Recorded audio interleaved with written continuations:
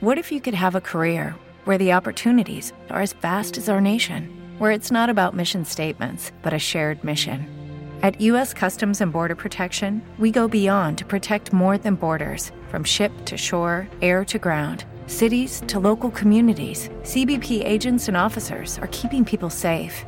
Join U.S. Customs and Border Protection and go beyond for something far greater than yourself. Learn more at cbp.gov/careers. On this week's episode of Pop Culture Weekly, it's all about Apple TV Plus's series, The Foundation. Let's go! Welcome to Pop Culture Weekly with Kyle McMahon from iHeartRadio. Your pop culture news, views, reviews, and celebrity interviews on all the movies, TV, music, and pop culture you crave weekly. Here's Kyle McMahon.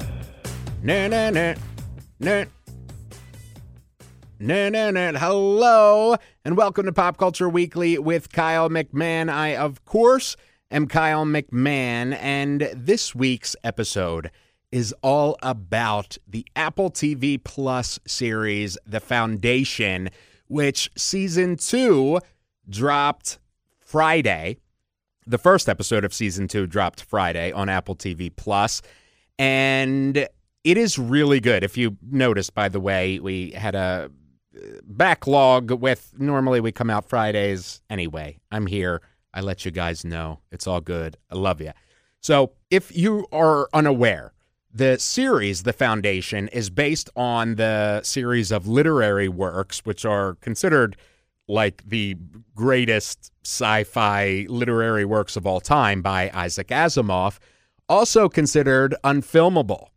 And I think that this series proves that, well, one, it was, in fact, filmable, but two, it actually was, in fact, filmable. They found great ways to do it. The writers and producers and directors, of the series are all very, very hugely creative people who found a way to make it filmable. So The Foundation is basically a saga that covers, 1,000 years of the Foundation, which they are a group of exiles who discover that the only way to save the galactic empire from destruction is to defy the galactic empire. It's really good. It's very thinky. Thinky, is that the best way to say it? Very thoughtful. Or no, thought-provoking. There we go. It's very thought-provoking, and the acting is amazing. The whole series is really, really great. Season 2 started, Friday, or depending on when you listen to this, I guess. But Season 2 is being released now, and Season 3 is actually already filming, so that's awesome. David S. Goyer is kind of the creative mind behind this, so I talked to him today. I talked to the stars Lee Pace and Laura Birn. If you're unfamiliar with David S. Goyer, he is a writer, director, producer. He's behind such films as The Dark Knight, Man of Steel, Terminator Dark Fate, the Blade films. Incredible guy.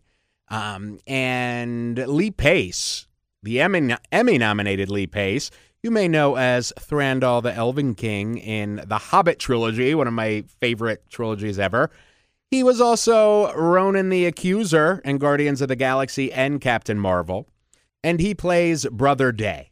So I also talked to Laura Birn, who she's Finnish actress who stars as Edo, who is one of the last surviving androids from the ancient robot wars. So really heavy, thought-provoking, incredible sci-fi stuff, and I'm excited to talk to him. So let's start out with the one and only David S.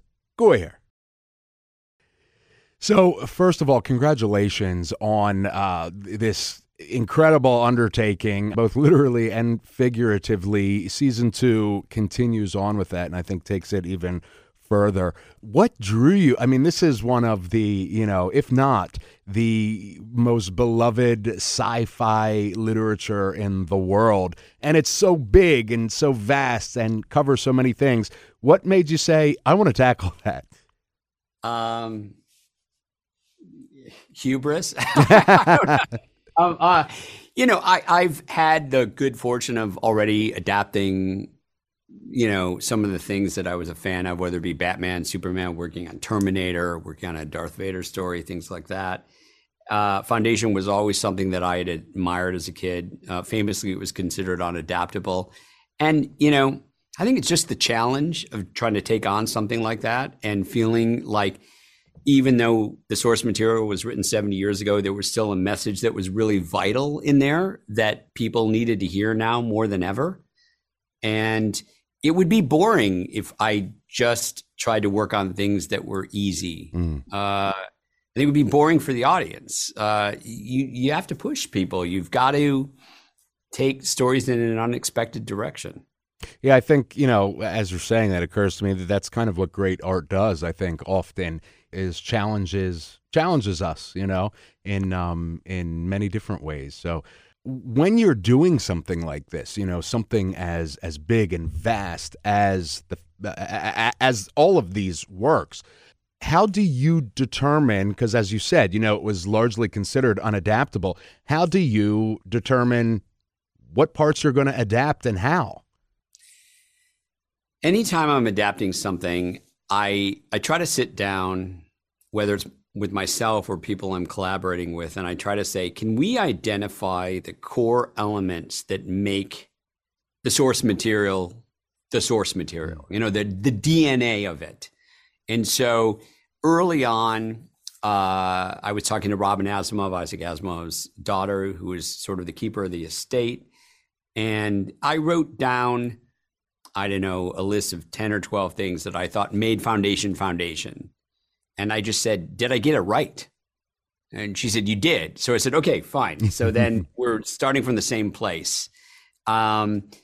We knew we had to adapt it. There's tons of stuff in the books that happens completely. The Empire falls off screen in just, a single line of dialogue in between books. The first book is just a collection of loosely connected short stories. So we knew there was adaptation to be done, but we just needed to make sure that we weren't betraying the DNA of the source material, the DNA of Asimov. And fortunately, in Robin, who's an executive producer, his daughter, we've got someone that we can constantly sort of get a gut check with. I love that. And in many ways, it's a Bible, for so many fans over so much time. Was that something that adds to pressure, or is that something you're able to keep out of your mind so you can focus, or how does that work for David?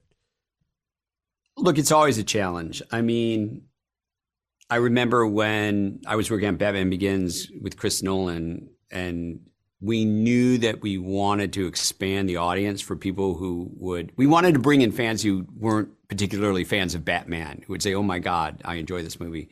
So we had, on one hand, we had the fans and we had this sort of those core elements that we needed to stay true to. And on the other hand, we had the broader audience. And so the thing that we always ask ourselves when we're telling these stories is, does this particular storyline work if you pull the science fiction out of it? Does it work if you haven't read the books? Because it has to.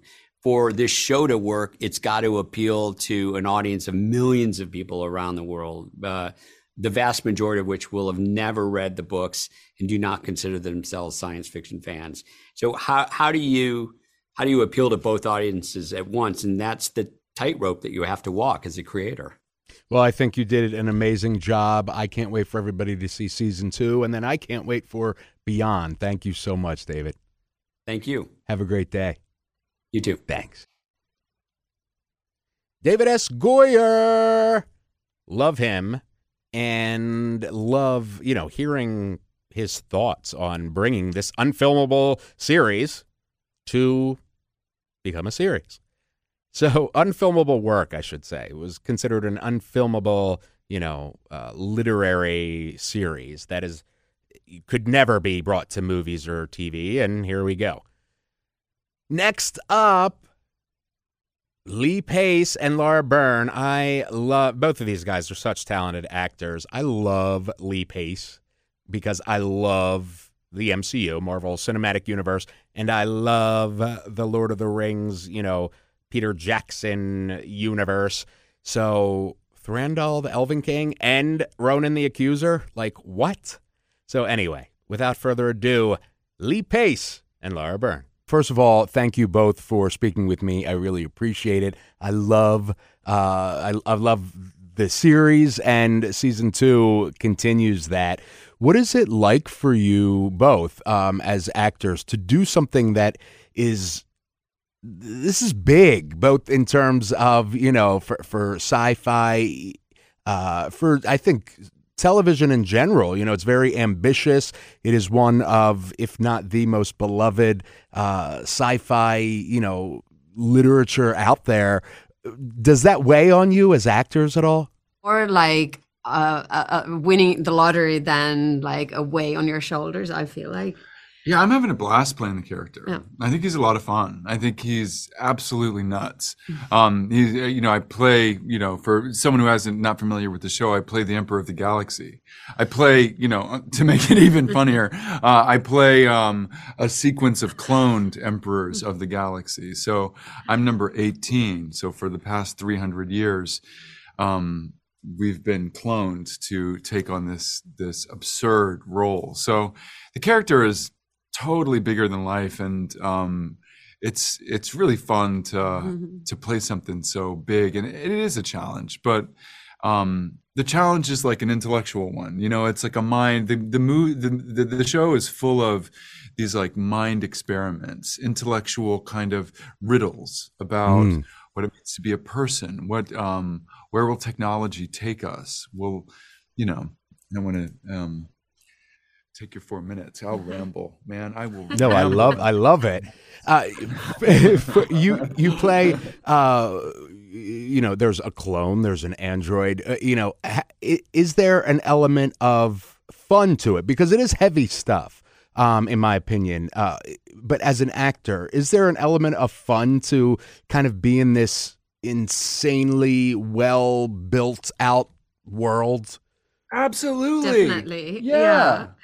We have these like exquisite sets, and we get to sit on these thrones pretending to be the Emperor of the Galaxy. And then we go out to the desert in the Canary Islands, and we've got a whole fleet of Imperial warships with us. I mean, I feel like I play a robot who's like 25,000 years old. Right. You look great for 25,000 years, by the way. Thank you. They're in the future in space. They're very, So it's a lot of fun. And I think for us, it gets even just more and more fun. Like our relationship season 2, it just evolves to this crazier thing. Yeah, it's great. I mean, it's great. I mean, she's, well, just to get, I mean, here's the setup. I'm a series of cloned emperors, and the one who raises me, my mother, my advisor, is this, exquisite piece of machinery. Who teaches them everything they know, who controls their memories, she's the only one bringing them up. Yeah. And in this season, I've fallen in love with her. So I've got this, this sexual relationship with this incredible being who has raised me. So that's one of the fun things we get to play with in season 2. And like I said, it's like we don't try to give you answers. We try to ask the questions. We there's like this, chaos in the center of the empire. Things are falling apart. There's a war on the horizon. Like the time is now. Like it's on the turn, and the immediacy of that, I think, is a lot of fun to play. Absolutely, in a very detailed way. I absolutely love the series. I love both of you, and I can't wait for everybody to see season 2. Cool. Thank you both so much. Thank you. Thanks for speaking with us today. Of course. Thank you. Have a great day. You too. Lee Pace and Laura Birn. So you got to watch The Foundation. It is, like I said, if you're into sci-fi at all, you're already most likely extremely familiar with the literary works. of Isaac Asimov in The Foundation. If you're not, this is a great time to jump in. Season 1, the full season, is already up on Apple TV. Season 2 is releasing now. And, now you have some insights into Season 2 and beyond and before and beyond and now. So, yes. So that is our episode. The Foundation is on Apple TV Plus now. And I love you. Let me know what you think of today's episode. Let me know what you think of The Foundation, of sci-fi, whatever you want to talk about. We're going to start including in future episodes some of the voice mails and messages and stuff that you leave for me in the show. And we'll respond to them here.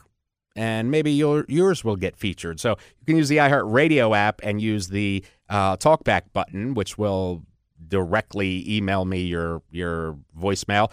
And we can do it that way or however you want to do it. Just find a way. You know where I am. All right. I will see you next week. I love you. We out. Thank you for listening to Pop Culture Weekly. Hear all the latest at popcultureweekly.com. They said it was unfilmable, but clearly it was filmable. The Foundation on Apple TV Plus. Ding!